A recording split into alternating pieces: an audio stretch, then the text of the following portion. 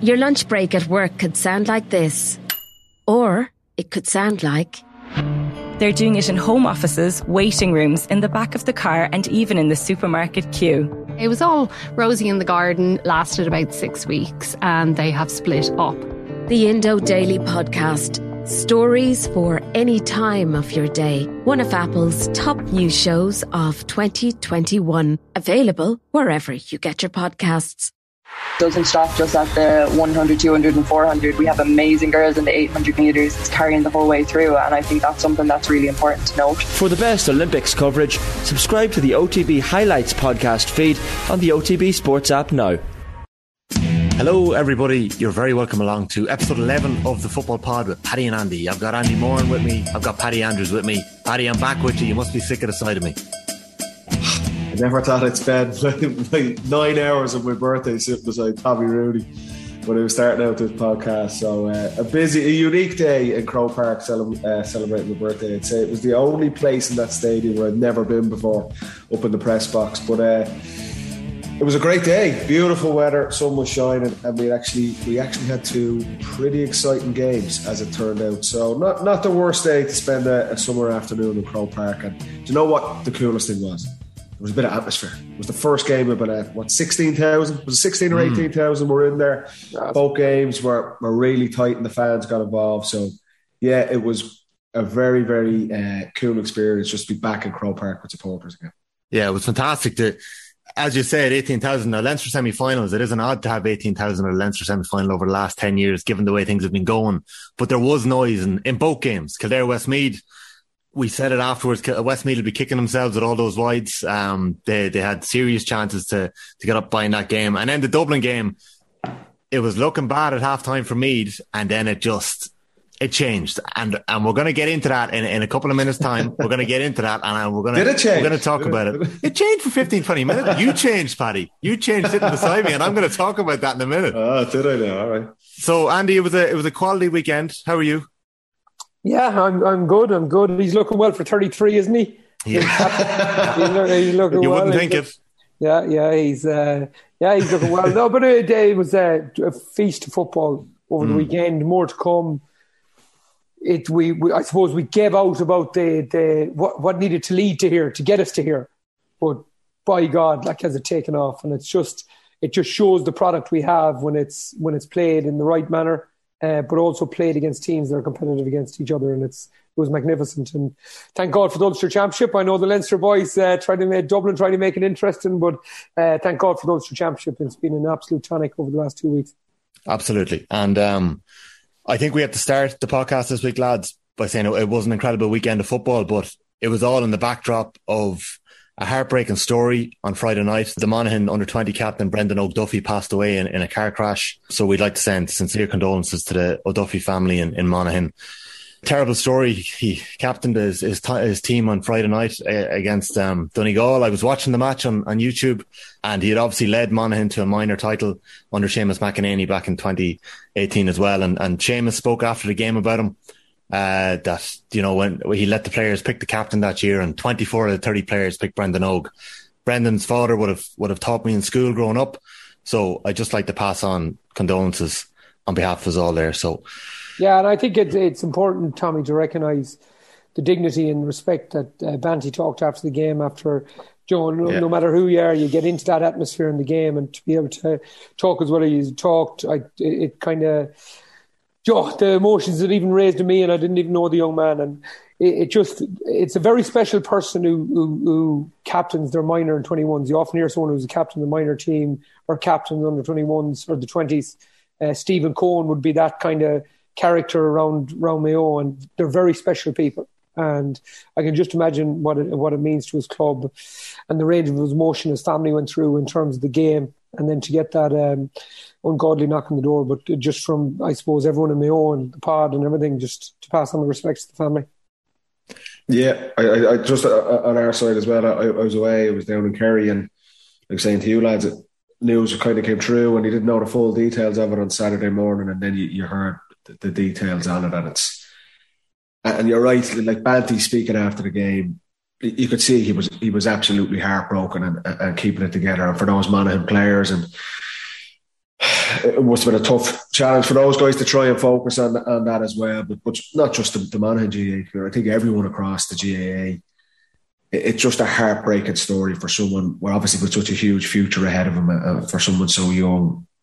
It's devastating. But look, hopefully the condolences from across the country for the family can make it a little bit easier. What's incredibly sad event to happen over the last couple of days. So, absolutely. We'll go to Croke Park, Paddy, and we're going to start really briefly with the Dublin game. And I'd like to ask you about the start of that match, because you spoke to yourself during the game as I was sitting beside you.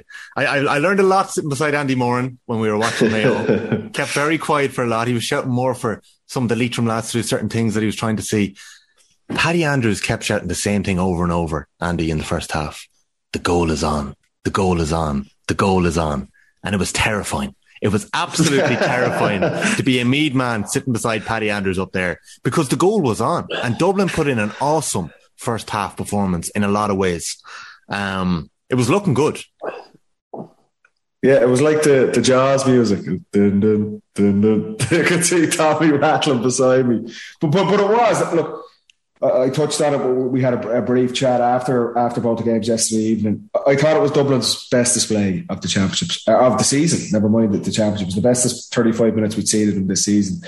Throughout the National League, they kind of cruised to that joint title with Kerry. They, maybe in the second quarter in the game down in Thurles against Kerry, they kind of, you could see that they took Kerry to the cleaners there. They scored 2-3 or 2-4. Conor O'Callaghan obviously turned it on, and Kerry Kilkenny in that period. But other than that, you hadn't really seen Dublin flex their muscles at all, and definitely not in their opening game against Wexford. And we spoke about it, and there was a lot of conversations around Dublin. It was arguably one of their poorest performances in the Leinster Championship in recent memory against Wexford. They still won the game by 8 points, but it wasn't the same standard of play and execution. And Dublin have been admired for their ruthlessness throughout particularly the Leinster Championship over the last 7 or 8 years. So there was questions being asked. Obviously, also you can't get away the huge change in personnel, and obviously with Stephen Cluxton, what was the headline story between the Wexford game and coming into the Meath game.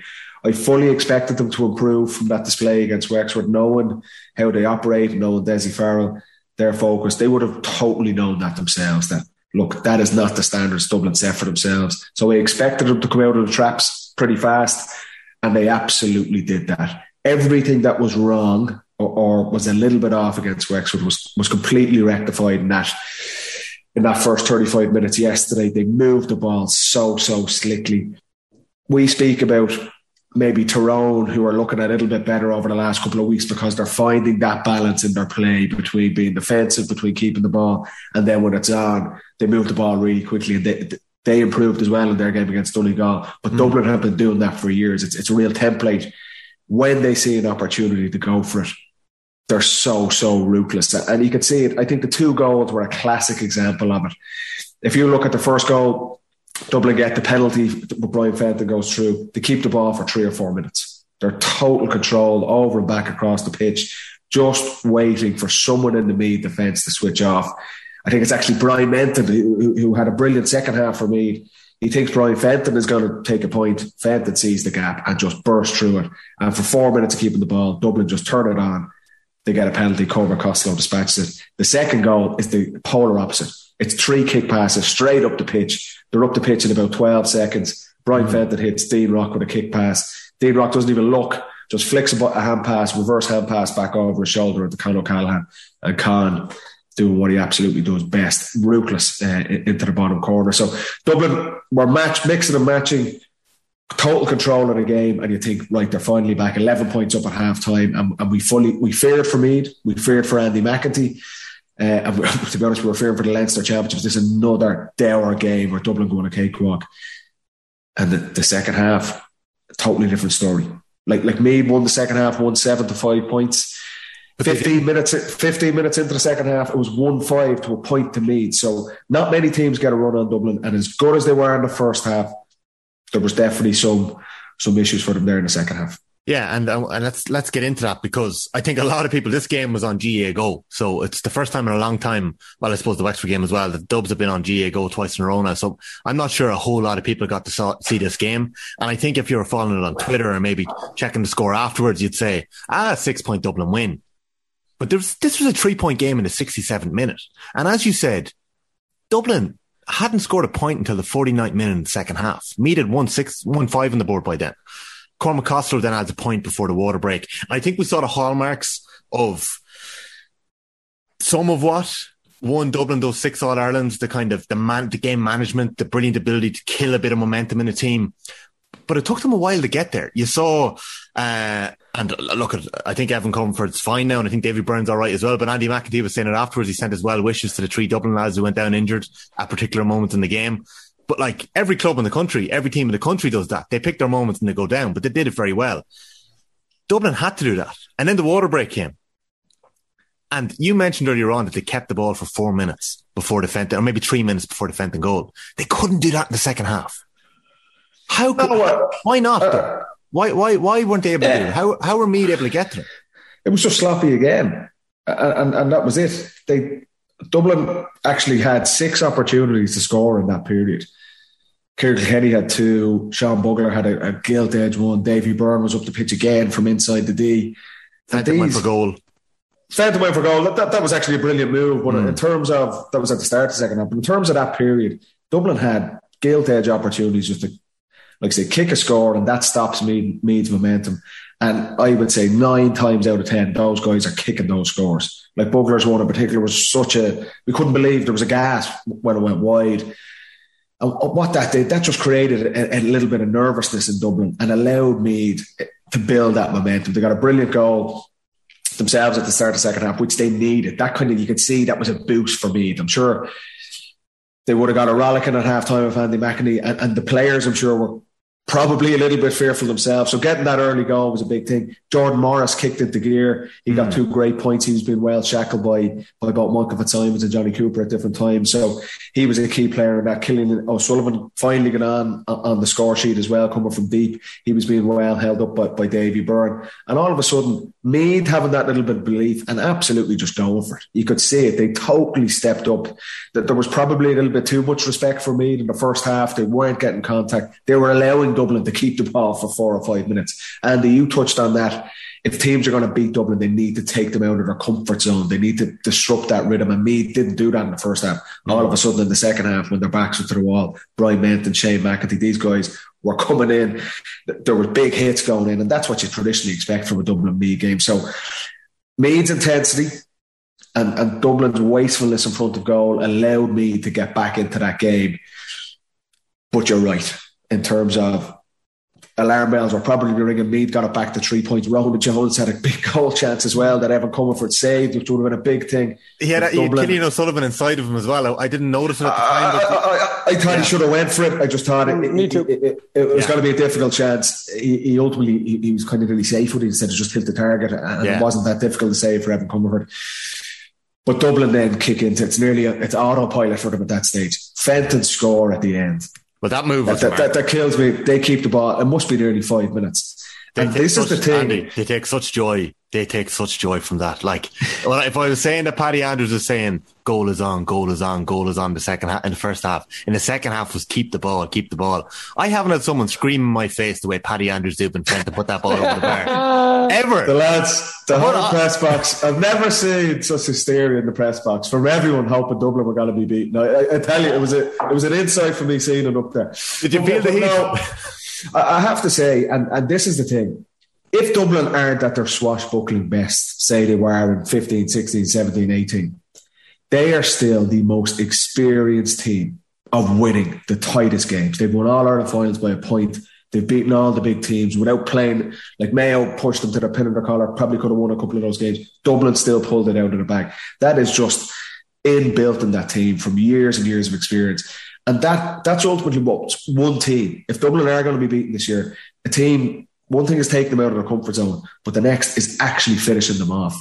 And Dublin, despite not playing well in the second half, despite totally their efficiency in front of goal was way down and they're totally uncharacteristic and they're going to be disappointed with that, they still had the know-how and the experience that Meath got a little bit close, but we'll keep them with Ireland length, and they keep the ball for 5 minutes. And this is even the newer players on the team. This is Tom Lahiff, Sean McMahon, these guys. That's just the culture there.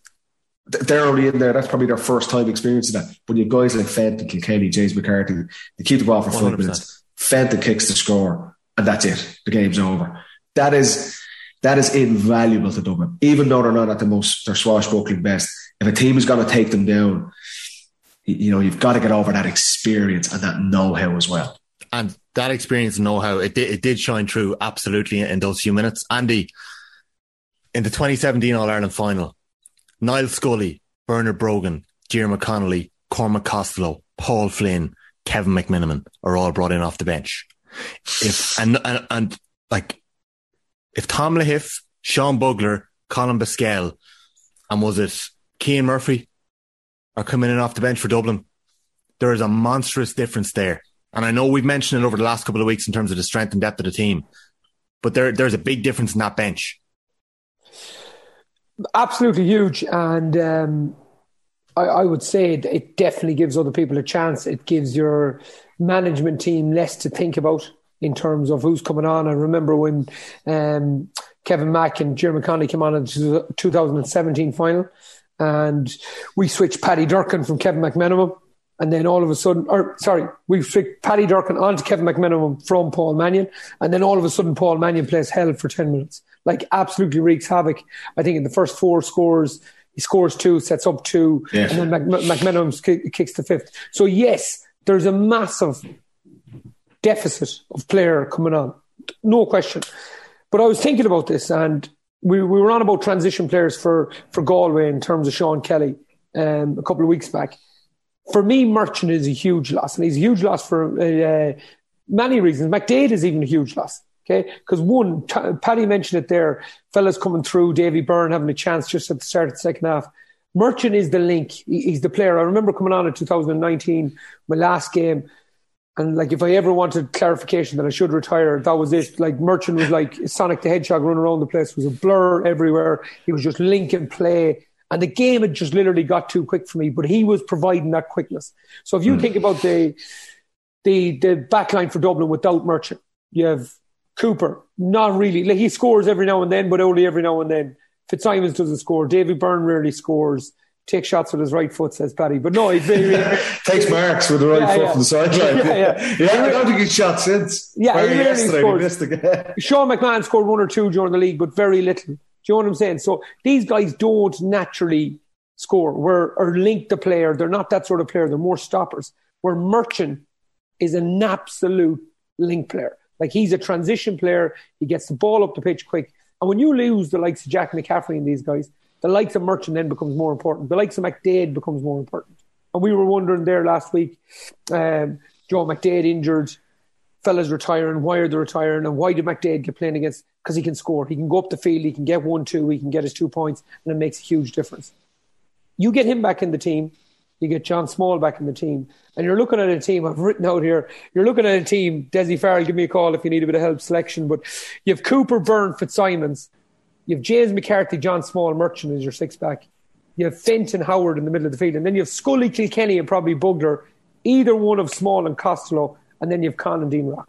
Now, there's not many teams in the country that's beaten that team. So if we're looking at who's beaten that team is only getting better in the All-Ireland final. And that's the only place they're getting better. And you can dress it up any way you want. You can talk about the subs and all that. But as Paddy says there, when this gets going in the last 10 minutes of the game, that team is going to get to an All-Ireland final.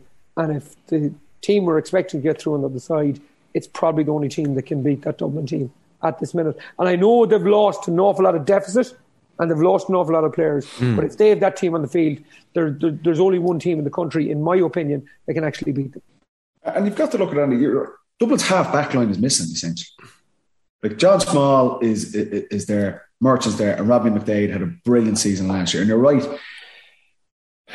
a key part and a key asset for Dublin has always been these runners coming from deep. McCarthy, McCaffrey, they just cause havoc. We touched on the improvement in Kerry's attack and play last week against Tipperary because they got pace coming from the defence. Tom O'Sullivan, Gavin White and these guys, they come through, and it just causes havoc in the opponent's defence, and it frees up space for the guys like David Clifford and John O'Shea. Dublin, it frees up space for Conor O'Callaghan and Kieran Kilkenny.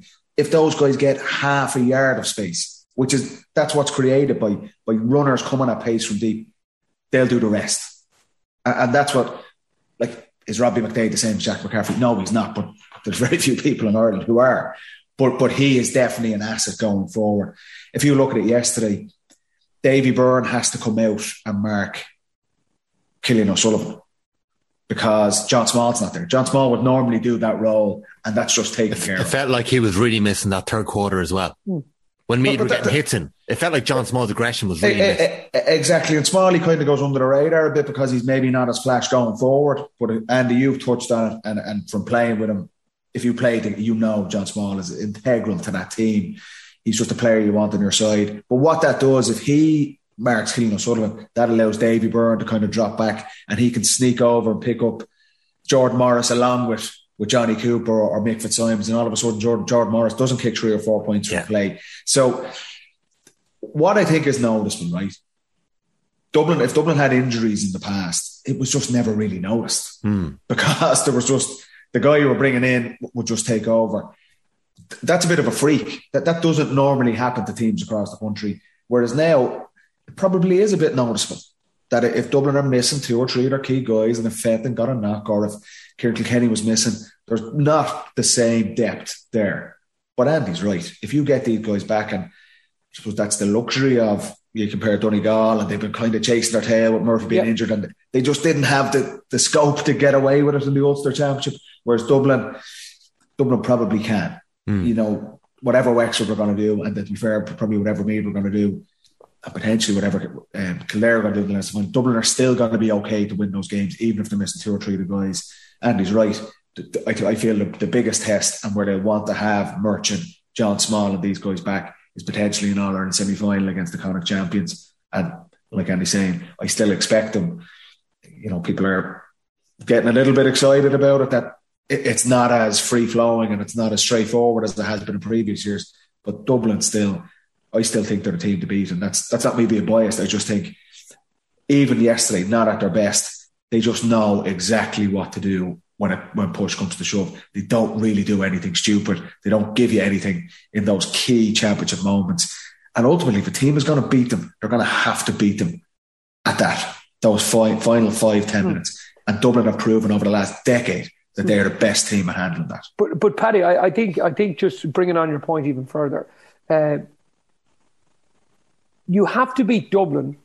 Like for a Mayo, a Galway and a Kerry to beat Dublin or a Kildare, they can't just be a point better than them. They have to be 5 points better than them, because if it comes down the stretch, Dublin will hold the ball and keep going. You need to get Dublin into a position where they have to chase the game, and instead of wasting 2 minutes on the ball, they need to be really stretched and forcing it and getting them to that position. That's a really difficult place for any team to get to. And yes, Meath pushed them close, no doubt about it. Fantastic by Meath. And we, to be fair, we did flout Meath earlier on in the year. We said they'd come a long way.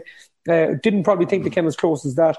But they were still 3 points behind Dublin. They still weren't like so. Oh, 100%. Yeah, 100%. It's like the racehorse that gets right up to the nose, but the champion can still just push on a tiny because they know how to win. So for you to turn over somebody like that, you need to be a good bit ahead of them to actually win that race. And I think that's where people are going to struggle. With Mayo and Galway, whoever comes out of that game, and just on Paddy's point, with Mayo and Galway, they both have to risk Shane Walsh and Dermot O'Connor at the weekend. They can't rest them guys. Where John Small, who has a similar injury with a hamstring, we're not playing Dublin aren't playing John Small until he's 100% right. With Mayo and Galway, and we'll get to the game, but with Mayo and Galway, whoever wins that absolutely has a chance now to beat Dublin. That's not like essentially what I'm saying.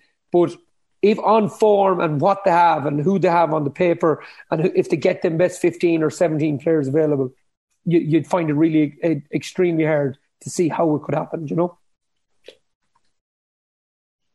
Desi Farrell in the post-match interview mentioned the word complacency, a little bit of complacency at half-time. I'd imagine the Tuesday review session this week will be driven a lot by some of the players that you've mentioned here, that 15 essentially that Andy named, all those players that you've played alongside Paddy.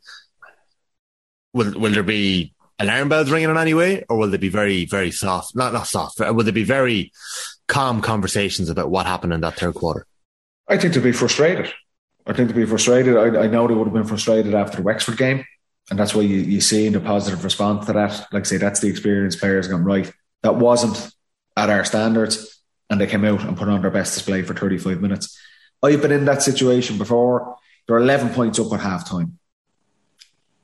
The game is essentially over at that point. So, whereas like exactly what we're talking about on the bench and things like that, in previous years when we were winning big game, Leinster Championship games, Jim Gavin rolled the bench in, and the guys are like, there's no complacency. It's like, I've got to go and do I'm shooting the lights out here because I'm trying to get a game the next day. Like I say, that depth probably isn't as strong. Well, look, it's not as strong as it was a number of years ago with Dublin. But the worrying thing, like using the word complacency, it's never a nice word to hear. You know, teams don't like it; they're allergic to hearing it. So it was interesting for Desi to come out and say that. But if you look at it, you say, what else could it really have been? Yes, Meath did step it up and get in their faces, but like I say, missing those opportunities and turning the ball over, taking the ball into contact, kicking bad wides. You know, it wasn't fatigue because it was the third quarter. Dublin weren't out on their feet, and we'll touch on, you could see at the end of the Donegal-Tyrone game, Donegal were missing shots, and Langan and McBrearty, they were just knackered. So that you can understand that was just pure fatigue in the heat. That wasn't an excuse for Dublin in the third quarter. So there's not a whole pile else you could put the finger at, other than we kind of think this game is won. To be fair, it probably was. But still, that's not something you would have associated with Dublin over the last number of years. They were always ruthless. They were always efficient. And like I say, the worrying thing, they were 7 points up in Thurles against Kerry in the same situation, had the opportunity to kill Kerry there. And we're talking about the momentum Kerry have got from that third quarter. That allowed Kerry to get back into the game. They got a drive and they've kicked on since then. It's another third quarter where Dublin allowed a team to get a run on them and allowed the team to outscore them 1-5 to a point over 15 minutes. That is unheard of for Dublin over the last number of years. So definitely the review was going to be focused on that. Yes, they might look for 5 minutes at the positive things they've done in the opening 35 minutes, but the bulk of that is going to be around, okay, what exactly was going on here? Why were we carrying the ball into contact? Were guys not showing? Were guys taking the wrong option? Were guys trying to force things?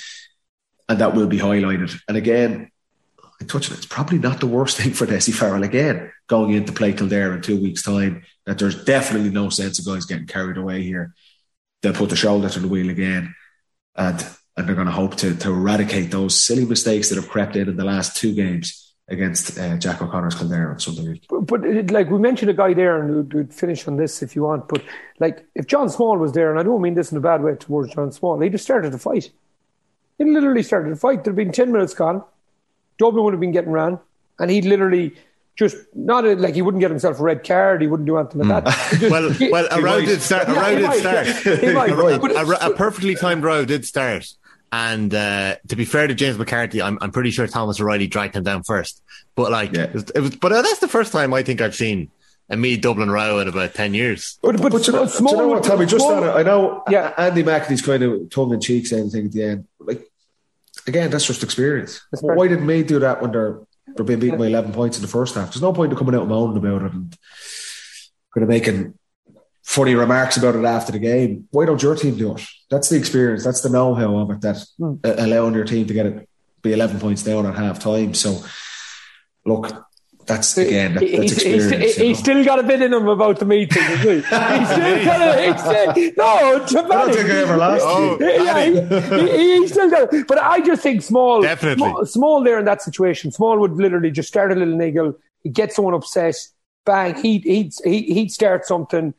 And McCarthy would go around fixing stuff, or Philly or Johnny Cooper or something. They'd go around and say, right, we need to sort this out. We need Scully to get the ball, put his fist in there, start moving around, keep the ball for 4 minutes, and then away you go. Now, if you lose players of that calibre, and then it's just left to McCarthy to do that stuff, or whoever else kind of does it, then you struggle. Like, some people are really, really good at just spotting when you have to stop the game. And to me, Small would have been always one of those guys who would have been just right, we need to stop it. Philly would be really good at it as well if something that just needed to be ruffled up. And that's not me saying that in a negative way. I would say that's really good game management. And they're lacking that slightly at the minute. But if them guys come back and they're fit and they're ready to go, they'll get it back straight away and they'll move on. Who would be the players on Tuesday who'd be the most vocal? Do you know, like in every dressing room, there's certain players that will talk more than others, that will have a role where they will be able to call out each other or say certain things. Would there be anyone in particular? It's generally across the board. Some players might feel strongly about it. Some guys might have played better at the weekend and they feel that they're more of a voice. Other guys, it mightn't have been as good a game for them and they're kind of just focused on, right, I need to get my own shop in order.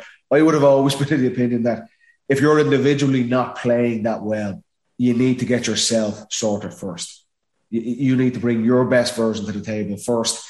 It's very difficult to go challenging other people if you're not playing well and you're making mistakes. So it will change. It'll vary from time to time, but ultimately it'll come from the coaches as well.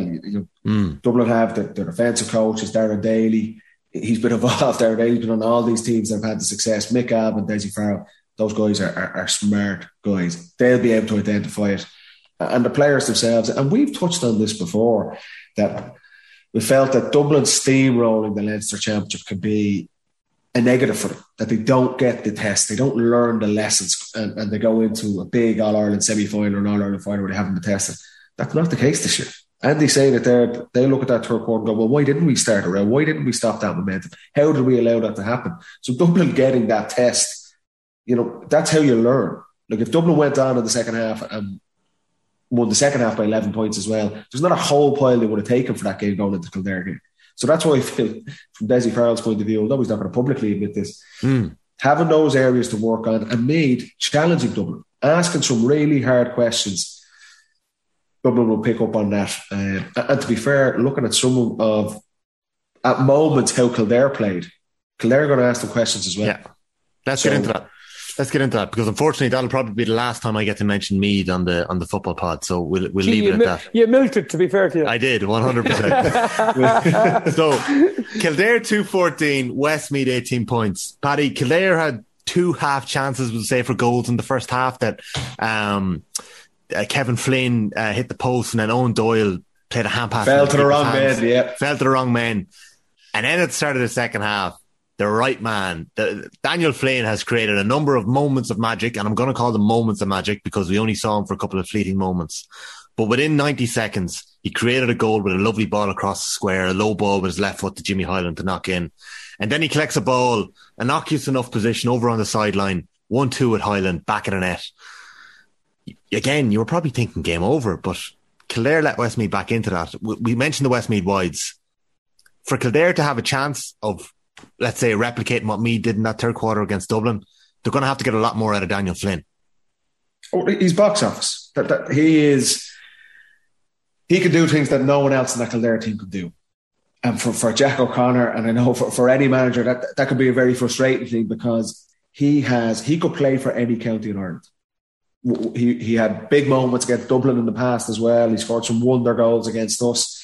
And ultimately, we touched on it before the game, he was a late addition. He wasn't named to start. They come in. If he turns up, he makes Kildare. He takes them up a notch completely. He made Kildare favourites for that. If he's not playing, Westmeath have every chance of winning the game. He was the difference in the end. That 5-minute burst at the start of the second half, a sensational pass across for Jimmy Hyland's goal, and then his own goal. No one else in the Kildare team could do that. No one else could score that goal. And Jack O'Connor, to be fair to them, he's playing him inside. He's not relying on him out around the middle of the pitch. He's saying, you stay on the edge of the square. Jimmy Hyland's going to play off you, and we're going to try and get the ball to you. We were watching Jack O'Connor. He was get the ball into this guy. They are going to try and target the Dublin full back line, get the ball in Daniel Flynn's hand, if they are to have any chance. And this is where, again, if John Small is back, does he go back and do a job? Do Dublin put James McCarthy back on him to match his physicality? But if Kildare are going to have any chance, he needs to have a brilliant game for them. And his 3 or 4 moments, and you're right, moments of magic, ultimately got Kildare over the line in that game. Because if it wasn't for him, despite Westmeath's bad shooting, they probably still would have had enough to have won the game if it wasn't for Daniel Flynn's interventions. Absolutely. Really felt like that watching that game. It felt like Westmeath might catch them. Jack O'Connor, to be fair to him, was half joking after the match. He said, preparing for the Leinster final, you know, I don't know, he made a bit of a joke about it, and he was very abrasive, I think, in a Sunday game interview, saying that this has been a brilliant year for Kildare football. They're back in Division 1, they got to a Leinster final, and on paper he's right. They will be worried about the fact that Kevin Feely went off after a clash with John Heston. Feely had been having a quiet game, but just before that, Feely had started drifting into the full forward line, and you were looking at Flynn and Feely inside, and you were thinking, right, what's going to happen next? So it'll be absolutely essential to get Kevin Feely back. We will come to that game in more depth next week. We'll have the Leinster final to look forward to, and we'll have the Ulster final to look forward to between Tyrone and Monaghan. Andy was right. They let us down again. Andy Moran, you have called it. Tyrone are back. Yeah, it's like the comedian that tells 1,000 jokes. He gets one laugh, and that's me with Tyrone. I've predicted them now for a couple of years, but no, I think just for a bit of crack there, just Kevin Flynn, Daniel Flynn, and McKenna. Like, you're on about box office players, lads. I love these boys that come home from Australia. They're so athletic. They're they're freak shows, you know. Even Conor Glass and them guys. But Tyrone were really, really good. I thought they were. I thought they were really efficient. I thought they didn't panic in any kind of situation. I thought Murphy gets sent off, obviously. They didn't kill the game, but I didn't think they tried to force it. Where in the past, I think they really thought, this is our opportunity, we have to go and kill the game. Where in this time, they were just patient, really took their time about it. Obviously didn't want to concede the goal to McGonigal at the time, but they just were so patient right through the game. Like, their last 7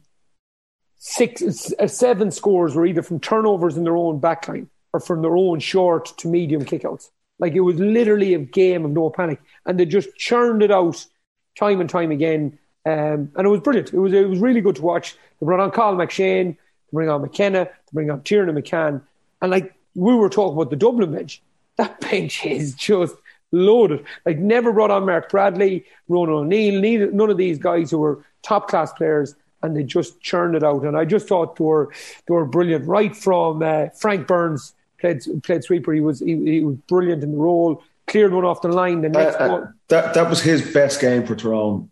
Yeah, I'd say of his Tyrone career. I thought he was absolutely spectacular in that role. You mentioned something last week about Desi and under-21 captains. He was the captain for Dewar and Logan. If you get the trust of a manager, it's amazing what you can do. He clears the ball off the line when McGonigal goes around Morgan. The next play, he kicks a point. It's really, really good play. We're going to touch on Conor McManus later on, okay?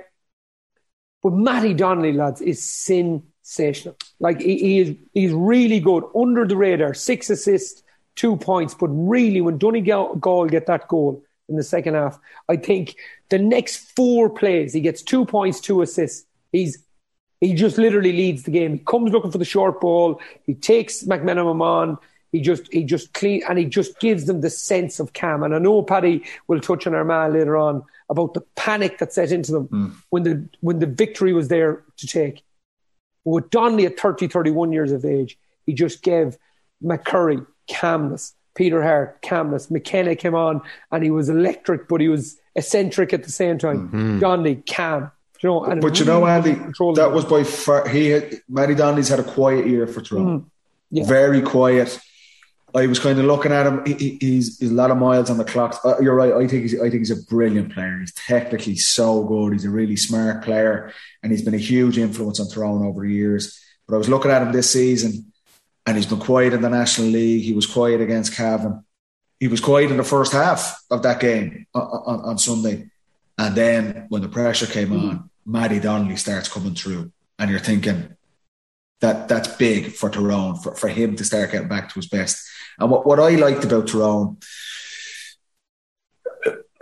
the style of play, and it suited them at the weekend. Donegal gone down to 40 men. Ultimately, that was the turn of the game. Donegal had to drop off on Morgan's kickouts. It allowed, like, Morgan was going along with all his kickouts. He was trying to hit Brian Kennedy and Con Kilpatrick.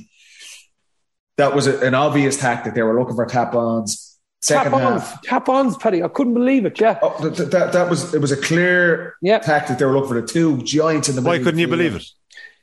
Well, from McGeary's point, just when the black card, he makes it level, right? Just when they're down to Murphy just missed the penalty, McGeary gets up.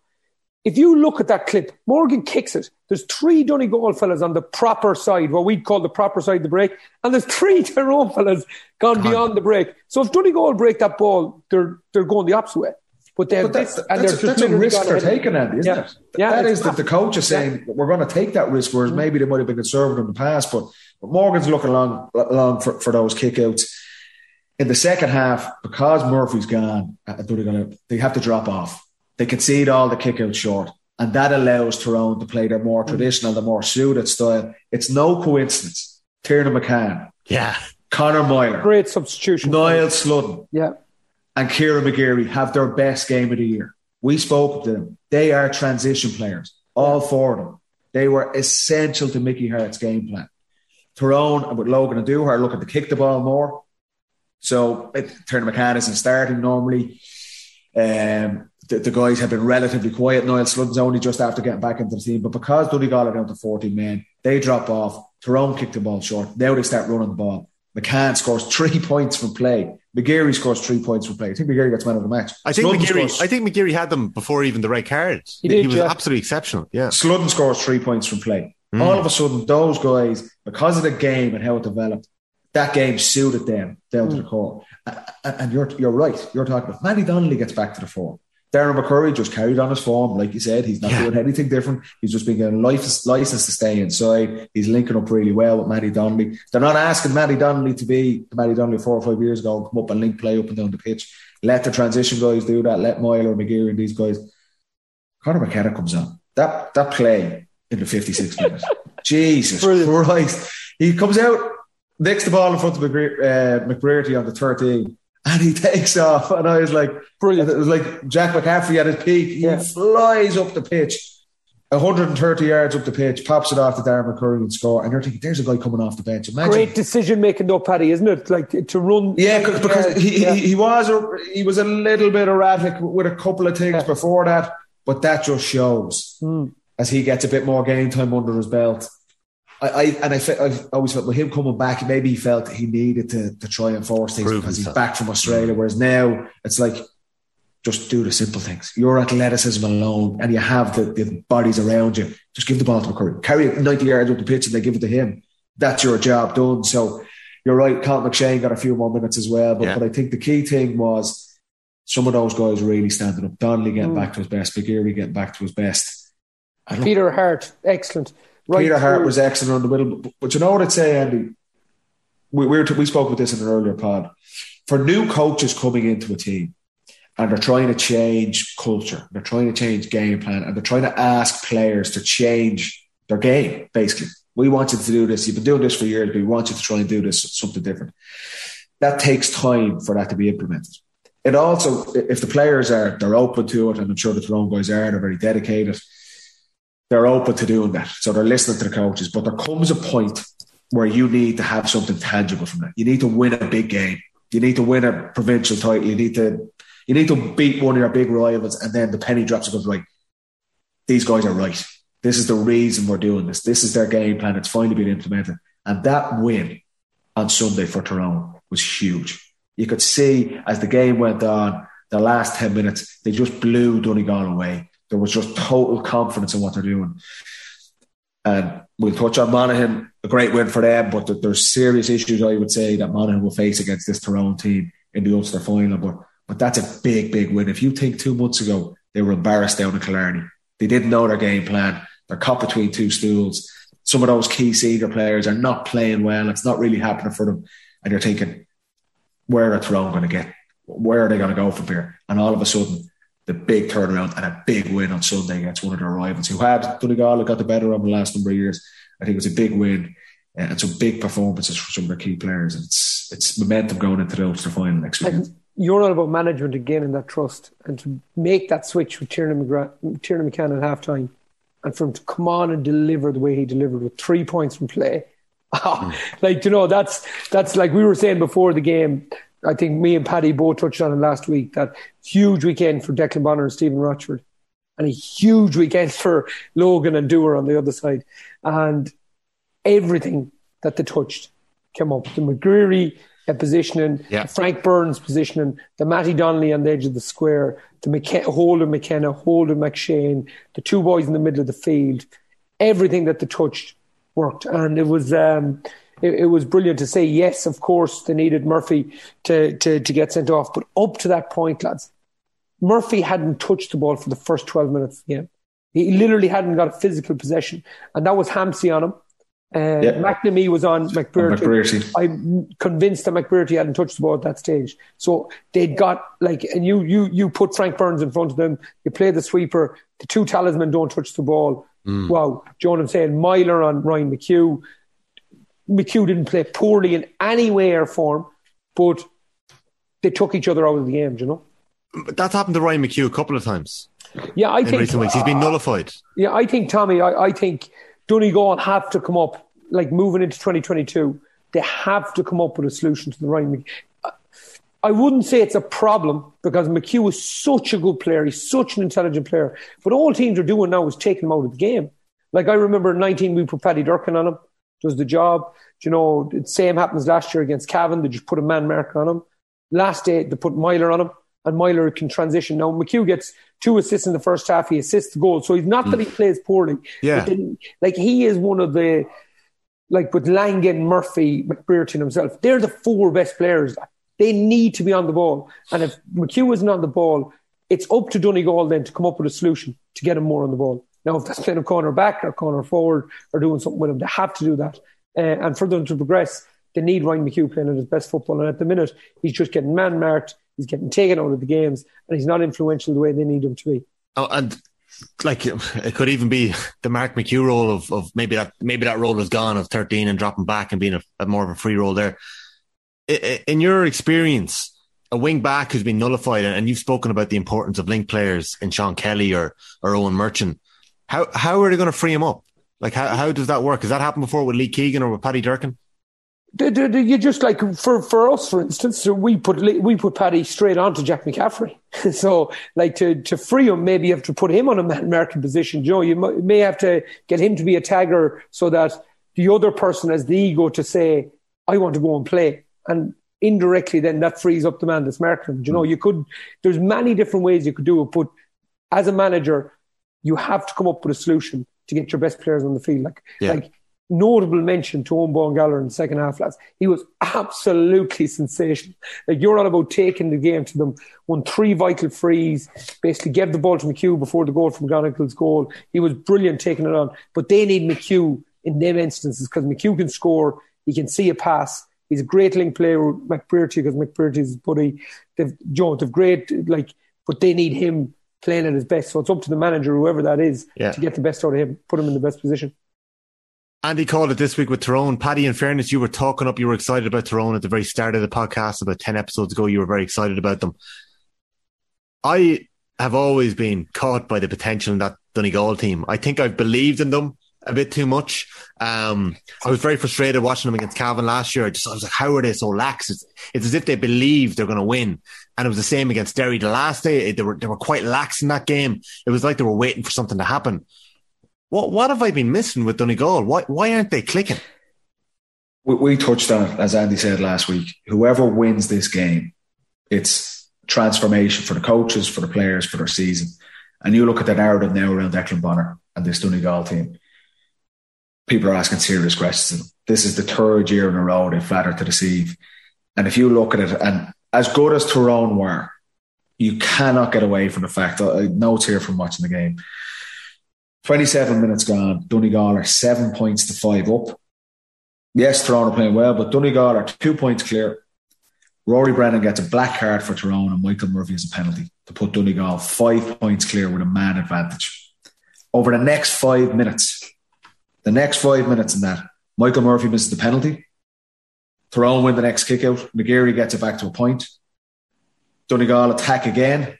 And Frank Burns hits a phenomenal shoulder on Michael Langan coming through. Turns him over. They go up and get another score to level it up. The next Donegal attack, Michael Murphy gets sent off.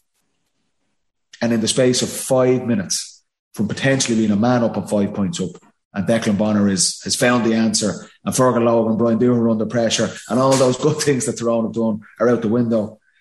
the entire season and the entire narrative around their season changes in those 5 minutes. And that's the winning and losing of the game. And I absolutely love Michael Murphy. He's one of the greatest players you'll ever see in GAA. But that was the turn of the game, unfortunately. And you look at it, both the yellow card and the black card, they're actually just neither of them are intentional. He's just a little bit late because he's probably not match fit. He probably hasn't trained in the last month. He's just been getting physio to try and be on the pitch. I actually think the first one's harsh. It's a little bit high, but he's going for the ball with Kilpatrick. Yeah. Look, it's late, but it's just that you're one second. You know, Andy, yourself, you're just 1 second off it. The next one down with McGeary, neither of them are intentional. And all of a sudden he's sent off. And you look at the impact it has in the second half with Donegal. Like Tyrone absolutely push everyone up on Patton's kickouts and they start getting steals. Patton actually gets away with a couple in the second half. Tyrone sent blood. It's 15 men up the pitch. We have the man advantage. And Donegal can't do that. Their game, but we have to concede the kick out to Morgan. And that allows Sludden, Tiernan McCann and these guys. So that 5 minute period where Donegal can go 5 points up the whole season and the whole game turns on that. And they just can't get it back. You're saying it's fine lines, right? But it's been 3 years of fine lines. Like, Andy, in 2019 in that Super 8s game, that playoff to go into a semi-final or a semi-final, were Donegal favourites going into that game? Yeah, Castlebar, yeah, we like, and that's where I would get my, I suppose, thoughts about Donegal defensively. Like me personally, that day I came on before half time. I was approaching my 36th birthday, and there was an awful lot of space. Like, I mean, an awful lot of space. The two main men still at that time was McGee and Paddy McGrath at the corner, or in the corner and fullback, who were very close to my age, both of them, right? And Joe, I'm just thinking there's too much space here. This is me. Like, I was never quick, never fast anyway. But like I've had too many birthday cakes at this stage. I'm coming 36, and I just felt there was too much space, and I've never seen it improve since. I have just never seen that defensive shape being strong enough for Dublin to go and compete. And when McGeary takes the ball on the 1-2 last day to go through for that goal chance, I am just thinking, like, I am telling you now, if you do that against Dublin, or if you do that against even Tom Sullivan for Kerry, they just drop off you. They just drop off the full forward. They let him kick a point and they save themselves a goal. Where we've seen it for Armagh, the fullback rushes, the fullback rushes for McMenamin, I think it is, for Donegal. And McGeary then is straight through, running down on Paddy. Too easy. It's just way too easy. It's too easy. And for that, you're playing tightrope football. You're expecting Langan and Murphy and McBrearty and these boys to kick you to the championship. And to me, I've never seen them plugging them holes. And Neil McGee goes off injured. I'm 38 this November. I think Neil is 2 years younger than me. So he's coming 36, or he's 36. Like, what a servant, what a player, like a mountain of a man.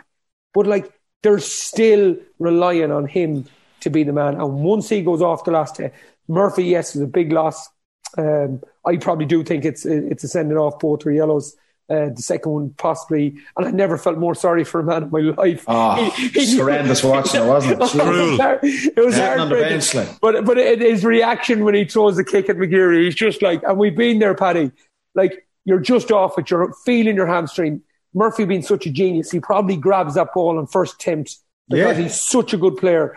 But like, he just pulls the kick and you're just like, oh Jesus, and no one wanted him sent off, but it probably was. Well, Michael McKiernan did. Michael McKiernan did. But like, the point about it is, it's when McGee goes off, it's equally as big of a loss for Donegal because they do not have the people to plug that. And that's the reason I have always felt that they'll struggle moving forward. But what was evident the last day was when McShane, when McCann, when McKenna were coming on, who were Donegal bringing? It was so evident, lads. It was so evident. And I'm not saying by any stretch of the imagination that Tyrone are the finished article. I think they'll win Ulster. Do I think they'll win the All-Ireland or get to the All-Ireland final? No, I don't. But the players they brought on compared to the players that Donegal brought on, there was a massive deficit there in quality. Yeah. Andy, you kicked 2 points that day in 2019 against Donegal. I think they were your last points in championship football, so you'll remember that game fondly, and the space that the Donegal boys granted you that day in 2019. But it was like, that atmosphere was unbelievable. I loved the Super. I was so happy that the last year of my career was Super 8s, because it was lovely to see it. And I honestly think that is some place to go in the game, because Castlebar that evening, it was electric. Honestly, it was one of the best evenings I've ever had there in terms of atmosphere. Like, Donegal and Mayo would have a great rivalry anyway, but it's awful friendly. We go to, I suppose we all kind of go to Sligo IT and mingle there. It was just a great atmosphere, and it was just brilliant. And last game of the Super 8s, winner takes all. It was brilliant. Yeah. We mentioned box office footballers earlier, lads. We mentioned Conor McKenna and Conor Glass, and I can't remember the other one you mentioned. Daniel Flynn, you name-checked them. Rian O'Neill flew into the skies, fielded a mark, hit the ground, played an outside of the boot ball, and bravely Conor Turbot dived in front of the bag and inflicted it into the back of the net. And you were thinking, Armagh have come back. They've come back against Monaghan, and they're gonna do it here. And they're 2 points up, or they're a point up, Paddy, aren't they? Do you want to take it from here? They're a point up with a few minutes to go.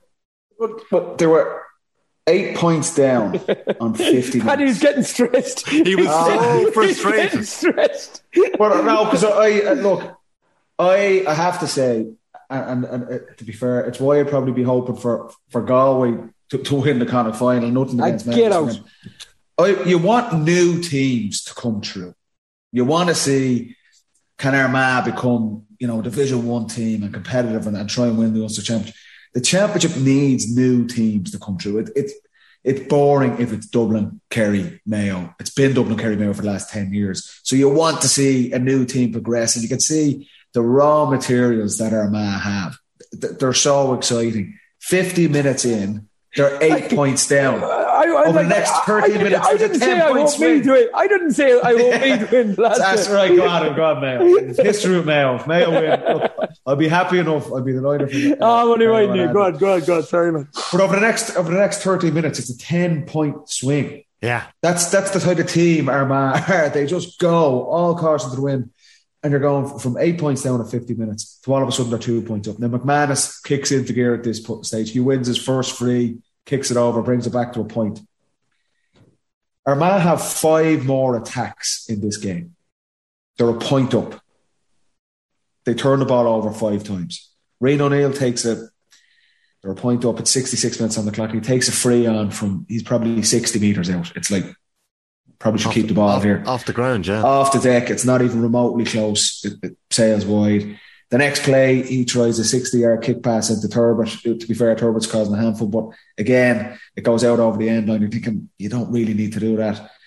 The next 2 plays, Stephen Campbell hand passes the ball away. And you can argue and say, well, if those hand passes get away, Armagh are in on goal. Yeah. And the game is over. True. And then you put on the side of it as well. I think it's... He was the guy that came on, got the goal. He hand passes the ball away as well. Turbot. No, it wasn't Turbot. O'Neill, I think. Oh, yeah. Their last 5 plays, they kick 2 wides and they hand pass the ball away 3 times. And then they give away 2. Like Aidan Falk, who's experienced, tries to, I don't know, does he have a personal grudge against McManus? He tries to headlock him and rugby tackle him. It's like, just don't foul this guy here. McManus is, I put it on Twitter, he's street smart. And I mean that as an absolute compliment. He knows Monaghan are struggling to score at this stage. They are not breaking them down. McManus had a wide himself. Jack McCarron has a miss. Monaghan are looking for a free. They're looking to get McManus on it. And Armagh, from when they're in possession and they give the ball away 5 times in a row, then they give away 2. Mad free. Like, Monaghan are going nowhere. McManus has the ball. You know what he wants you to do. Don't do it. They're not easy frees. They're not easy frees either. They're easy for him. They're easy for him. He's going to nail them, and he's the only man who's going to nail them. And this is what we're talking about. Armagh are a really exciting team. Even though McGeeney's been there a long time, this feels like a new team. Donaghy's got in with him as well. And you're thinking, they stayed in Division 1 and they deserve to be in Division 1. They wiped Roscommon. They're looking to move from kind of avoiding relegation in Division 1 to now into the next tier with Mayo, Galway, Tyrone, where they're competing to win provincial championships. It's nailed on Division 1 team. Dublin and Kerry are on their own at the top, but for Armagh to move into that category along with the Mayos and Tyrone, they need to control games better. It's brilliant with their energy and flying around at 100 miles an hour, and look, they'll learn from that. They will look, those 10 minutes that they look back on for the next 6 months before they come back to Division 1, the players will know it themselves. Kieran McGeady, Kieran Donaghy, Kieran McKeever, these guys are experienced, All-Ireland winners. They'll know. And that was the difference. We touched on it. That was the difference. They'd done the hard work. Like I said, 10-point swing in 13 minutes in that heat. And the game was there for them. They'd done the hard work and just total brain freeze in attack and in defence. And to be fair to McManus, leadership, he took it on. He wins the 3 frees himself and he nails the frees. They're not hard frees for him, Tommy. For anyone, there was never in doubt. The one on the sideline. He was nailing that. Wow. He was gonna. He's some footballer. He's top class. But that was the difference for Armagh, and they will, as much as Westmeath will be shooting themselves in the foot for similar type of mistakes and errors in front of goal that cost them against Kildare. Armagh, look, it's going to be hard for them to watch those tapes back, because it was their own undoing. That they cost themselves the game more than Monaghan turned them around. Just touching on the 2 words, it's been street smart, right? Like what we mentioned about John Small maybe starting a row or something, or McManus doing what he did. They're both the same elements of the game in different moments. Like McManus kind of half knew there he wasn't going to get a shot off like he did against Galway, so he's looking for the contact. Okay, Armagh have identified that he's going to be the man that they're going to give the ball to. They're really stick tight to him. But like you're on about saying they're tough points, but like the point against Galway is a tougher kick from open play. Do you know what I mean? It's a tougher kick. You give him a free shot at the goal. It's madness. Like Donaghy, McGeady, McKeever, these guys they're pulling their hair out. They're thinking, how are we not in an Ulster final where we can really kind of develop our players and give Rian O'Neill and these guys the stage they probably deserve at this stage? But they're not, and they're not there because of a footballer who's 34 years of age and just sees the game at a different pace than the other guys. And that's not blowing it out of proportion. He really did. He scores the goal early. He does very little in the game, like very little. A lovely shimmy point in the first half. But them 2 points, lads, is absolute made of. Like, it's just class. And I mentioned Matty Donnelly in the previous game, 30-31. And sometimes we talk down older players in terms of, it needs to be all pace and it's all about speed and we need to run faster and who's running the quickest and who's covering the most in the GPSs. Them 2 guys just literally show their smartness when the game is rightly on the line. And the game was rightly on the line after Donegal scored the goal against Tyrone. And the last day, when Monaghan needed the ball, McManus didn't stand in the full forward line. He comes out the pitch, he gathers the ball in around the 45, engineers 2 frees where he's comfortable to take them, and the younger guys in Armagh just didn't know how to deal with that. And I think it's a lesson to all coaches, managers out there, that there's room for these players still in the game, because when the going gets tough, their mind is thinking at a different level and it's giving them the extra yard, you know. But that's the biggest thing, Andy. All 3 of the frees he kicks, I'd expect him to kick all 3 of them. I don't think that's they're high pressure kicks, but he's one of the best sharpshooters in the country and has been for the past 6, 7, 8 years. The most person, give me the ball. He is going out. He can see, and we're talking about knowing where you are in the game. We're talking about Westmeath, John Heslin and James Dolan, and they'd opportunities and they take the wrong option. Conor McManus knows exactly what is required at this time. He can see we are struggling to score here. Jack McCarron's been tied up after lighting it up in the first 20 minutes. Our tails are up. If we're carried into the contact or turn us over, McManus goes, right, give me the ball. I'll go out to the 45. I'm going to get it. And I know exactly what I'm going to do. I'm going to hold it out. I'm going to entice someone to come in and try and take it off me. And he wins all of the frees himself. That's the genius bit. That's the leadership. That's the street smarts. The kicks, I never doubted him that he kicked them. It was that leadership and just he knew exactly. And he's knackered. Like, that's 30 degrees there. I was sweating. I was in a hotel room in Killarney. Never mind out running around for an hour and a half in early. So I'd say to the boys, that's the first thing that goes. You're wrecked. Your execution. You're not present. You're not thinking about the game. You could see Donegal struggling with it at the end of their game, taking the wrong option. McManus has total clarity. Give me the ball. I know exactly what's needed. And it's one thing now that he goes out and he does it. And it was brilliant to see. It was a great, for like I say, for young players and for young forwards, seeing that. And ultimately that's Armagh's naivety, but also McManus's street smarts. What's the difference between the two teams? He's very similar to yourself, lads. He started his championship career at wing back. Banty played on wing back in 2007. All the best ones do. All the best ones do. I only heard this. I could not believe it, you know. Yeah, so Conor McManus. So Monaghan Tyrone. We will get into that properly next week. Is there anything else to be said about that Monaghan performance? Do we want to talk about their start? Do we want to talk about the goals and the gaping holes in the Armagh defence, or do we just park it at that? I wasn't impressed with their Monaghan's defence. Okay. I think Armagh scored 14 points in the first half. They had some bad misses. They could have had 20 points in the first half. Yep. And they just ran straight through them. And if you're talking about a team that you don't want to do that against, Tiernan McCann, Niall Sutton, Kieran McGeary, Conor Myler, Banty has serious issues in Monaghan's defence to sort. And we see Rian O'Neill on the edge of the square. He scored 4 points in the first 10 minutes. Yeah. Put Matty Donlan or Colin McShane and Darren McCurry in there. So Monaghan defensively, as good as they were going forward, and look, Armagh were unbelievably poor defensively in the first half as well. Monaghan need to address that going into the Ulster final. We'll touch on it more next week, but a great win, a great momentum. But if you're Tyrone, and particularly the way Tyrone are playing, they will be licking their lips at some of those defensive clips from Monaghan, particularly in the first half against Armagh. So we got clarity today that the Ulster final is going to be moved to Croke Park between Tyrone and Monaghan. That's going to be played, I think, Saturday week. The Connacht final has also been moved to Croke Park, and that's Galway and Mayo this Sunday.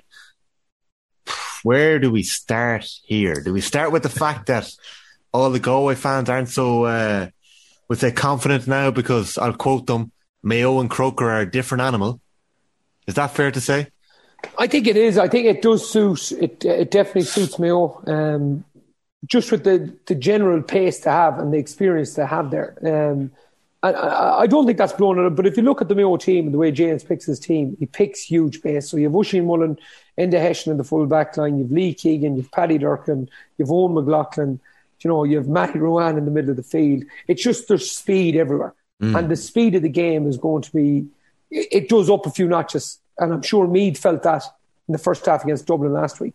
It does up a few notches. I think the biggest benefit to whichever team does win it is that now they've got an experience, like they've a game that they've experienced in Croke Park before they go and meet the Dubs or Kildare, but I expect it to be the Dubs in the All-Ireland semi-final, which is a huge benefit, lads. It's like I can't explain how much of a benefit it is to get the feel of the sod, to have a ball bouncing to you that's not going to bounce right and left that you might get on a normal run-of-the-mill pitch. You get the feel for the reverse pass. Everything just moves a tiny bit quicker. The dimensions are bigger. Stand, all this, just getting a feel for it. Do I think it gives us a huge advantage? No, it gives us that small advantage of the pace. I think Galway have enough pace around the place as well, with Cook, Kelly, Curfin, sorry, I forget his name, Malloy, wing back. Malloy. These guys, they have huge pace as well, but that does swing it a tiny bit in Mayo's favour. But I think not knowing Joyce, but knowing of Joyce and seeing him through the years, this is where he wanted to get Galway to. He wanted to get Galway to Croke Park. This was an ambition, and he feels that there's a real chance for this Galway team to take off in Croker. My personal feeling on it, I think Mayo will just have enough, and I think they'll have enough because I think against Roscommon, Brian Stack scores a point. Conor Daly gets 2 points from the Roscommon defence. Yeah. So that's 3 points to get an awful lot of assists running beyond the goal recover. And I think Mayo will exploit that. And I think there's goals there. And if they take the goals, I think they've a huge chance to push on in the first half. And I don't think Galway will have enough to catch them. What do you want to see from Galway, Paddy? He's even wearing the Galway colours. I love Tim Owen Joyce. This is the provincial final I'm looking forward to the most. I think it's the tightest to call. I said right from the get-go, I expected Mayo's experience, despite the huge turnover in their panel with James Horan there, with Killian O'Connor, with Aidan O'Shea, Oisin Mullen and these guys coming through. I expected Mayo to win the Connacht Championship. I still think they're the best team. Missing Killian O'Connor, irrelevant against Leitrim and Sligo. These are the games where this comes in. And we've seen the impact of Murphy being off the pitch for Donegal. It can literally change the entire course of your season. Killian O'Connor is that important. And this is a game where you can sense it's going to have a huge impact in it.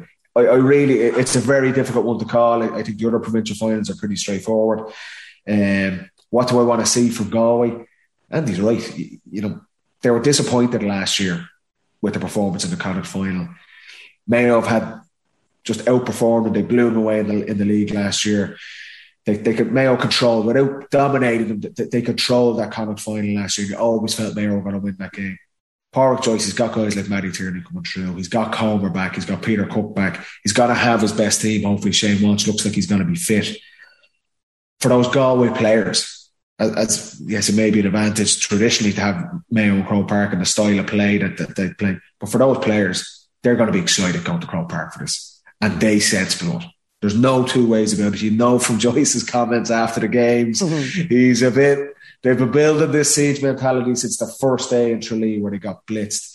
They've went back. They've become a lot more solid. They were fuming with being relegated and how they lost that game against Monaghan that day. Have they taken lessons from that as well? This is the only worry I have. Yes, if Shane Walsh clicks, and we've touched on him being a bit erratic in the past, if Comer gets back to top form, they can absolutely win this game. But I'm talking about, it's got to be tight. Mayo's experience. That's it. The guys like Aidan O'Shea around the middle, Paddy Durkin, Lee Keegan there. If this is a tight game in Croke Park, Mayo have that experience. That's why I still think Mayo will probably edge it, even without Killian O'Connor. I just think that extra know-how will probably get them over the line in what's going to be an incredibly tight game. Interesting around the middle who's going to pick up who, because Matty Tierney is a real standout player for Galway. But Matthew Rowan has had a brilliant year for Mayo as well. What do they do with Aidan O'Shea? Does Aidan O'Shea come out on Paul Conroy? If Paul Conroy's dominating there, or do they need Aidan O'Shea in with Tommy Conroy to try and take advantage of that Galway? I think that all depends if Diarmuid O'Connor plays or not, Paddy. If Diarmuid plays, I think Aidan will go inside. And we'll put him on with Cairns and see how he gets on. But I think if Diarmuid plays, I think it'll be Diarmuid and Matty Rowan in the middle of the field, which does cause problems for Galway because Cook will play in the middle, who's well athletically to go with them. Tierney wouldn't be as athletic. I think he'll go inside anyway. And I think Conroy will be left in the middle of the field with Cook, which causes Galway a tiny bit of a dynamic problem there because neither of them... they won't be able to go with the legs. So they have to come up with a plan with that. The biggest problem for Mayo, guys, is that if I was going to sit here and pick Mayo 6 forwards, I don't think I'd be able to do it. And this goes back again to the competitiveness of the games that use your words. That we've had because I actually couldn't pick to pick the 6 forwards on form and then to pick the 6 forwards to actually pick. It's probably a good problem though, Andy. Like, to kick over 20 points in every game. I don't think so. You don't know. Like, you could pick the goal. Sorry, Paddy. But you could pick the Galway team 1 to 15 now. You could definitely pick 14 of the 15. Sorry, Paddy. Go on. If you look at it, Mayo cakewalk through Division 2 and they've wiped both the teams they played, Sligo and Leitrim. Look at the lessons and the improvement Galway have got from being hammered in Tralee and throwing away that lead up in Clonus against Monaghan. Those tough games, and yes, tough defeats. And there's no way, Pádraig Joyce did not want to be relegated to Division 2, but the lessons they will have learned from those ultra competitive games and ultimately defeats has brought Galway on. You could see him a far more composed. You could see Shane Walsh's game. You could see the decision making. He had that conversation with Pádraig Joyce. There's no two ways about it. You could see the difference in his game against Roscommon. The lessons they've learned from tough games. Mayo have not had that. The 2 championship games they played today, kicking 20 points. They may as well. They were not even training matches. So that's not an advantage to Mayo.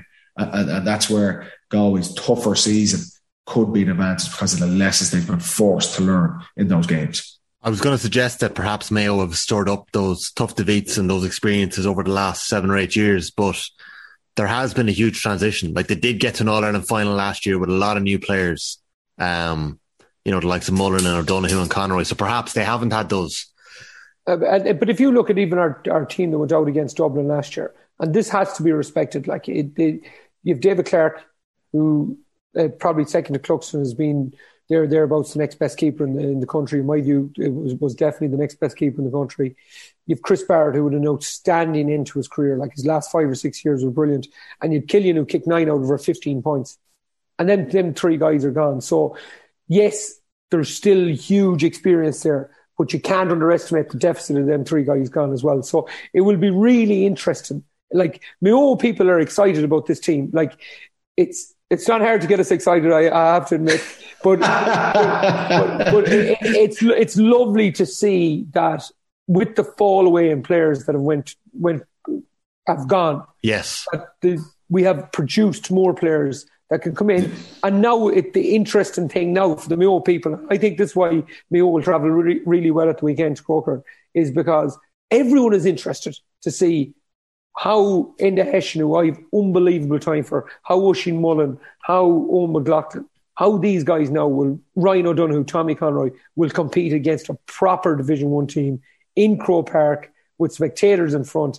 That's a whole different kettle of fish. And like Mayo, like for me as a supporter watching the game, I cannot wait to see how they get on, because this to me is exciting. What we seen a couple of weeks ago, Tommy, that wasn't Anton really, do you know?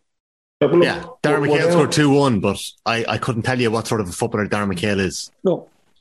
We're down to the final 8 teams. Oh, it's brilliant.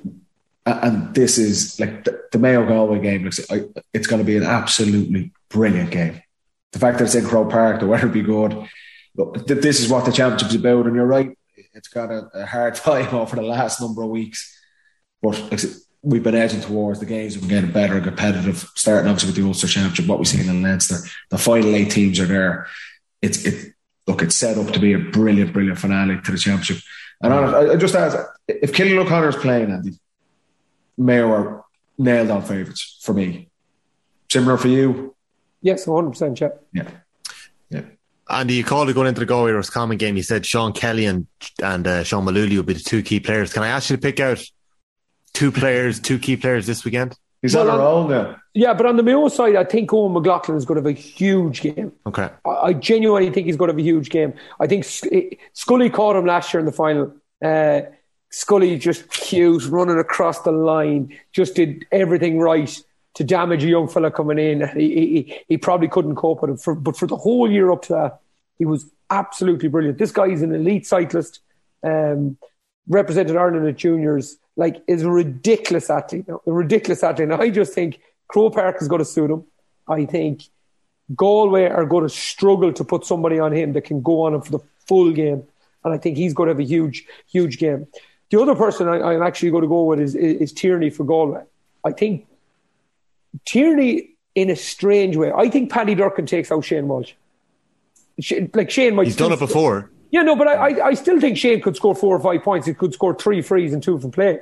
And he's not going to play poorly. And he actually did really well on Paddy Durcan last year in the Connacht final. So it's not that Shane is going to play very poorly, but I do think Paddy Durcan will nullify him enough so that he's not the key influence on the game, right? So, but the key thing is, who do we put on Tierney? If we put Oisin Mullen on Tierney, we take a massive amount of legs going the opposite way away from our team.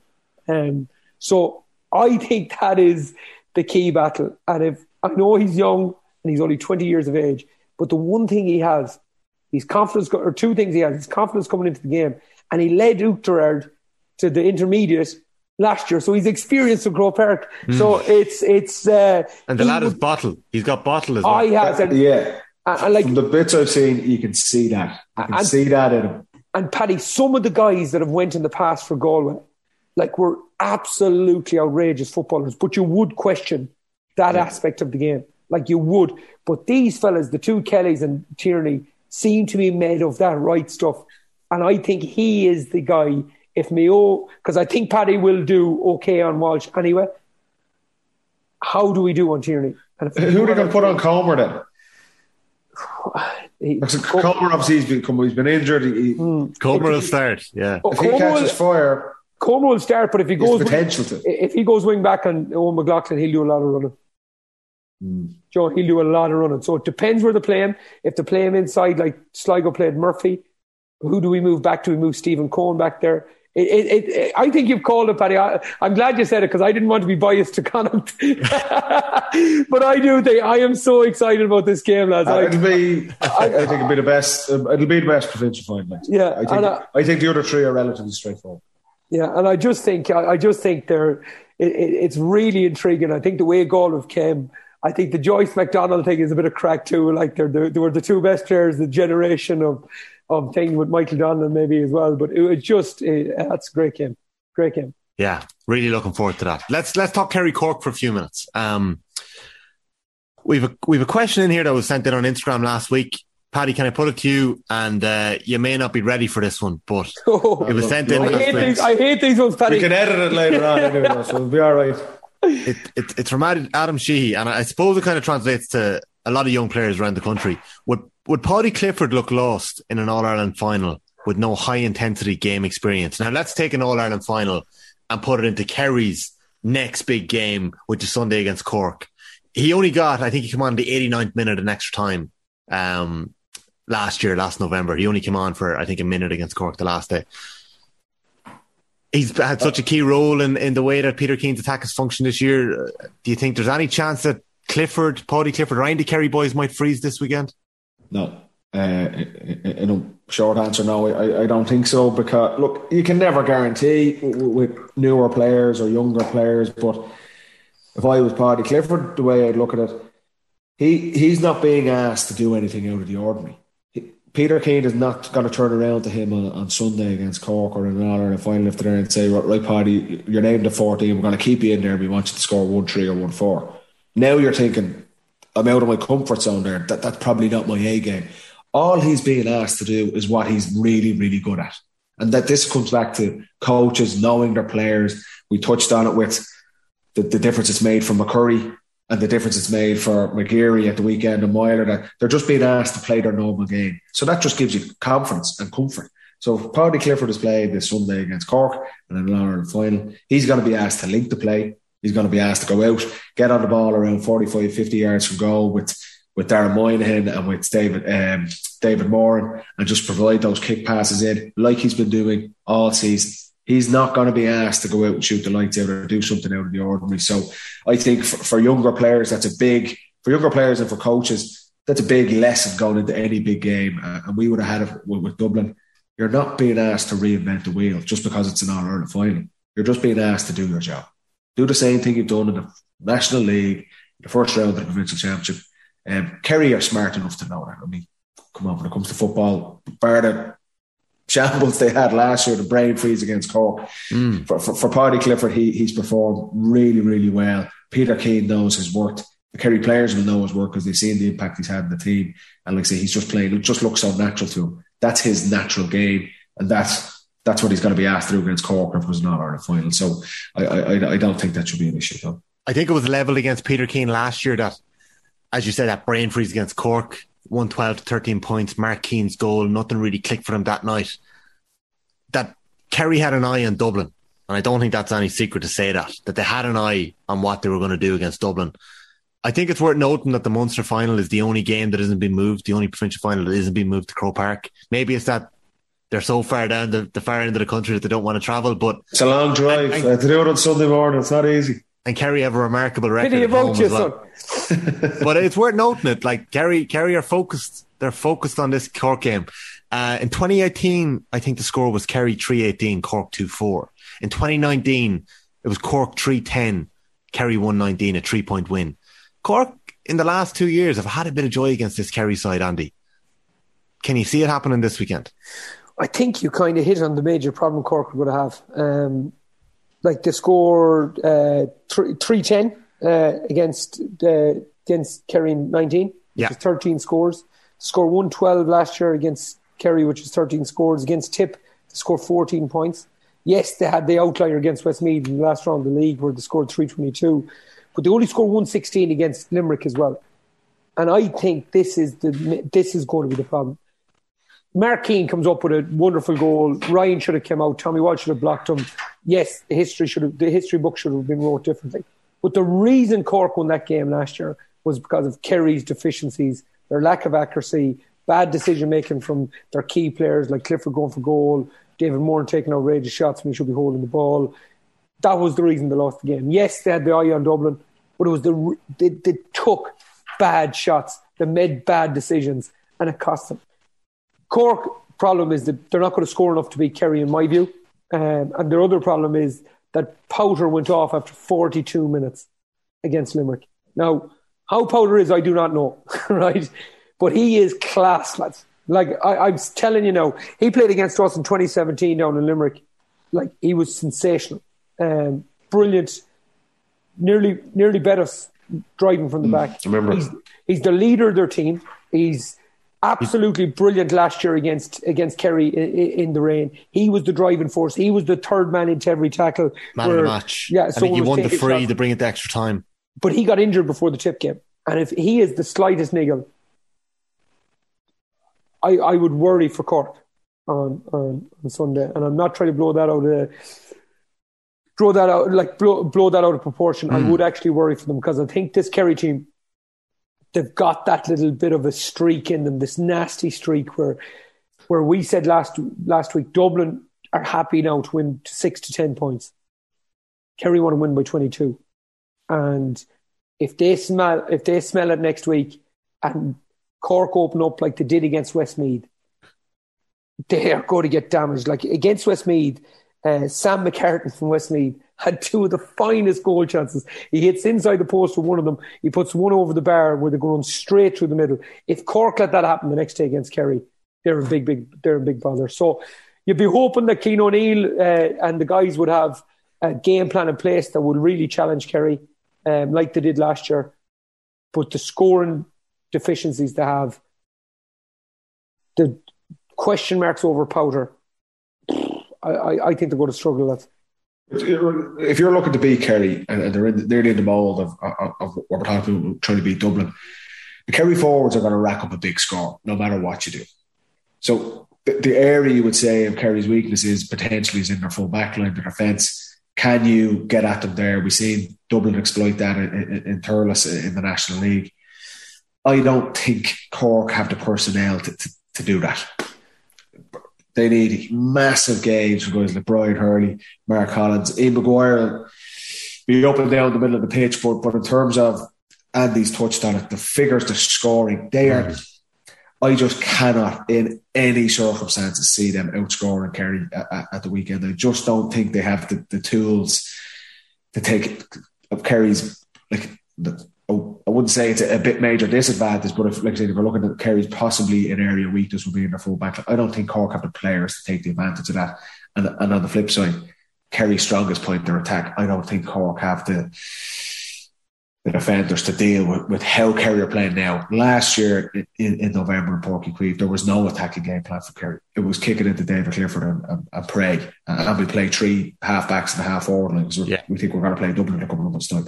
Kerry have completely and utterly moved away from it. We've seen the cohesion they have up front. We've seen their attacking game plan with their runners from deep the last day against Tipperary. There is no way I can see Cork winning this game.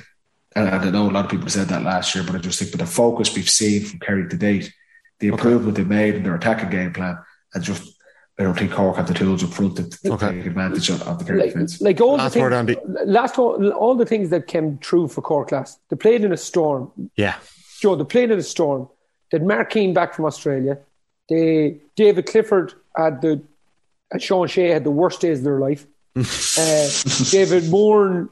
Clifford still scored one of the best points he'd ever scored in that game as well. Yeah. But that was Kerry's game plan. They were banking on him plays, kick it over from the top of the stand. David Moore, Joe, does unbelievably ridiculous things at the ball, and everything kind of just went against them.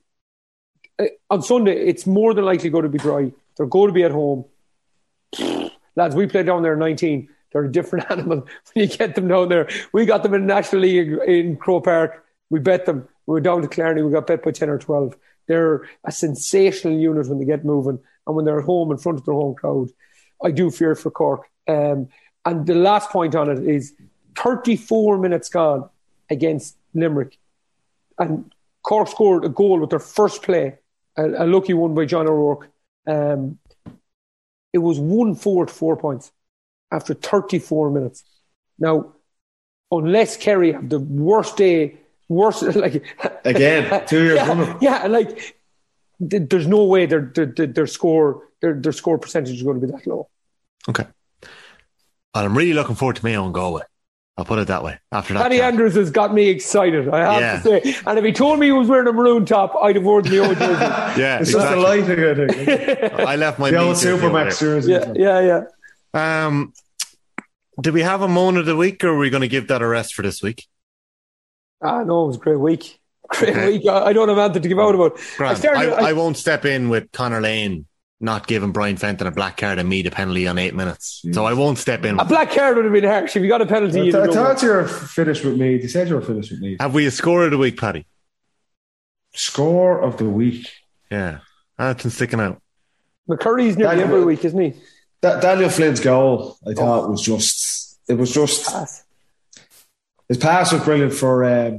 Highland. For Highland's goal, but it was the moment of the game. It was the winning of the game ultimately, but it was just, there was no other player on that pitch that could have done what he did. No one on the Westmeath team, no one else on the Kildare team. And that's what you want to see. That's what Jack O'Connor is praying to see on Sunday week, that they see more moments like that. But that's ultimately why, like I thought Conor McKenna's intervention, like I say, that play, then we pass it to McCurry. But that's 3 years, I suppose, at the end. It just gets you off the edge of your seat. That's what you want to see across the championship. And at Croke Park, there was nearly like a gasp, but just like, how did he just do? He just burned through the entire Westmeath defence. For me, that was probably the score of the week for me. Yeah. And funny enough, Conor Callaghan did something quite similar in the first half, where he burst through, stepped back onto his left foot and rifled into the corner. Yeah. I absolutely loved the Armagh goal, the Rian O'Neill catch and the ball into Turbot. I thought it was savage bravery from Turbot. You've got a monster coming at you there, Rory Began. Oisin O'Neill's point, lads. What a score! Yeah. The goal from Donegal, lads. The goal from Donegal was class. Like, Bon Gallagher comes through the middle, quick hands to McHugh, quick hands, McDonald, great finish. There was some super exhibitions of play during the week. It was a great weekend of football. Well, I'm going to save a couple of Instagram questions that I'm going to save for next week because they're kind of more relevant next week. Just a couple of comments. Joseph wants to know, are Armagh the most overhyped team in the country, managed to lose the game twice? Absolutely not. They're exciting. No. Enjoy them. It's like this argument I often heard about Ronaldo or Messi. Enjoy the two of them. It's brilliant. Armagh are the best team to watch. I know that's no consolation to McGeaney this week, today, but geez, lads, they're some team to watch. Eamon wants to know, will there be a welcome home parade in Meath? He's very excited there for those 10 minutes.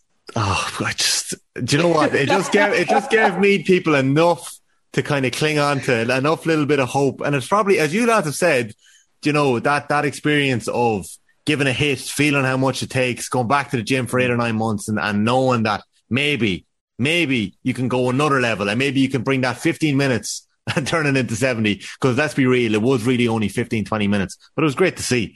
And I would have struggled. Much improved, Tommy. Meath are much improved. I think I stated that earlier on in the year. I think their physicality, their fitness, their forwards now, they've got forwards that can really damage you. Yeah. And it's they've definitely improved, and it is an exciting year for them if they can build on it for next year. Yeah, James Breheny was saying something similar to that. Nicole wants to know, can Dublin be betting the championship this year? Well, I think, Andy, you hinted at it, that the only place you see that happening is in the All-Ireland final against a county that we won't name, but you hinted at it earlier, Kerry. And Aina wants to know, he said, Tyrone played Donegal with a man up for 40 minutes and outscored Donegal by a point before pulling away in the last few minutes when Donegal began to tire. If Donegal have 15, do they win? Paddy, you were saying earlier on that the game hinged on that Murphy moment. I think it did, yeah. I think it, and particularly because it was him. He's Donegal's best player. And the organisation, Frank Burns dominated the game. You know, the Tyrone backs got on top. You know, you say McNamee was dealing with McBurty. If Michael Murphy's there, we touched on it the week before. Just his presence alone caused chaos for the Derry defence. If he's on the pitch for 70 minutes, is it as comfortable for Tyrone? And ultimately, I think the big thing was the kickouts. Yeah. That you could just see Donegal just had to drop off, and that allowed Tyrone to just kick into their running game, which suits all of those players. It's no coincidence Donegal do that. They have to do that because they're down a man, and all of a sudden the transition players for Tyrone all have their best games in probably about 2 years. Yeah. So what impressed me about Tyrone in it is that they controlled it. They didn't go after the game in a 10-minute burst. They actually just controlled it and said, we'll get the scores we need to score here. Where it's hard to say if it was 15-15. I think it have come down to the last few minutes anyway. Yeah. And then how would the Tyrone bench would have reacted when it was 15-15? Yeah. The Murphy thing, like you're literally losing your captain, your talisman, your best player. Your free taker. Your free taker. Langham misses an easy free to bring it back. That was a big free. Brearty drops one short. Yeah. Okay. Things like that. If Murphy's on the pitch, it was unfortunate for him. You see the image of him, just heartbreaking looking at him. You could see how much it hurt him for Donegal, but there's no doubt it had a huge influence on the outcome of that game. This is episode 11 of the Football Pod with Paddy and Andy. Lads, we've just broken our longest episode to date. But you know what? After the weekend of football that we had, I think we deserve to give a bit extra this week. Paddy, one last question, and it's the question I've been meaning to ask you for a while. It's from Porrick Farley, and he wants to know, would Cormac Costello, would the pressure be off him if Dean Rock was taking frees and he was playing? We kind of saw it at the weekend. Rock was taking. Seen it at the weekend. Does it free up Costello? Does it give him a little less pressure on him in that Dublin attack? I think he's dealt really well with taking the frees as well. I was interested to see with Dean starting, would they leave Cormac on the frees? Cormac actually took the penalty, and his penalty record's getting a bit better now. He's getting enough practice at them. I think his performance throughout the National League, and again on Sunday, he kicked some big points. Like I say, when Dublin were under the cosh, he's done more than enough to cement his place as a key component in that Dublin attack. And there was always this thing, was it Dean or Cormac over the last number of years, and Dean's record over the past 5-6 years has probably given him the edge there. I see Dublin probably using both of them going through the rest of the championship. Dean's record speaks for itself. There's no one else you'd really want over free in the clutch moments in the Leinster final in 2 weeks' time, or an All-Ireland semi-final or final. So I think he'll be there, and I think Cormac's performances today, he absolutely deserves to be there. And you can see that he's tried, and he's got confidence again. Like we say, with a new manager in there, he's backed him, he's given him the game time, and he's getting his rewards for it now. From the outside looking in, Paddy, it does look like it's Costello or Paddy Small more so than Dean Rock or Costello. That's what I would look from the outside in. Did you ever take frees for Mayo? Me, I did badly. I was never a free taker, never had the composure for them, if I'm being honest. Were you ever on them for a season? No, I was on them for about 20 minutes against London before Killian came off. An FBD league game in February. But Paddy, remember, like we were before, record. I was actually better from my wrong side. Do you know what I'm saying? I was I remember we were on about that before. I kicked the two from that side. I missed one from that side, and then Killian came on. I was much time to think. Oh, thank God. Yeah, no, it wasn't me. It wasn't my my makeup didn't give me the composure to do it. Paddy, were you free taker for Dublin ever? Was I? Fuck, no chance. No. You see, I took one penalty. You see how that went. Jim Gavin would have come on and marched me off the pitch himself if I stood over for free. So, Jesus, lads, what did Conor McManus do that G didn't do over the last 13 years? I don't know. Anyways, that is episode 11 of the Football Pod. Paddy Andrews, thank you very much. Andy Moran, thank you. It's been a pleasure, lads. If you're listening in, folks, please do subscribe. Plenty of people have already. It's great to see the podcast being shared every week. So give it a tweet, share it around, WhatsApp it on to your mates, let them all know to listen in. And I'm really looking forward to chatting to you next week, lads. We should have 2 brilliant games to look back on and 2 more brilliant games to look forward to. So that's it, episode 11 of the Football Pod. Thank you, boys. Good night, lads. Thank you.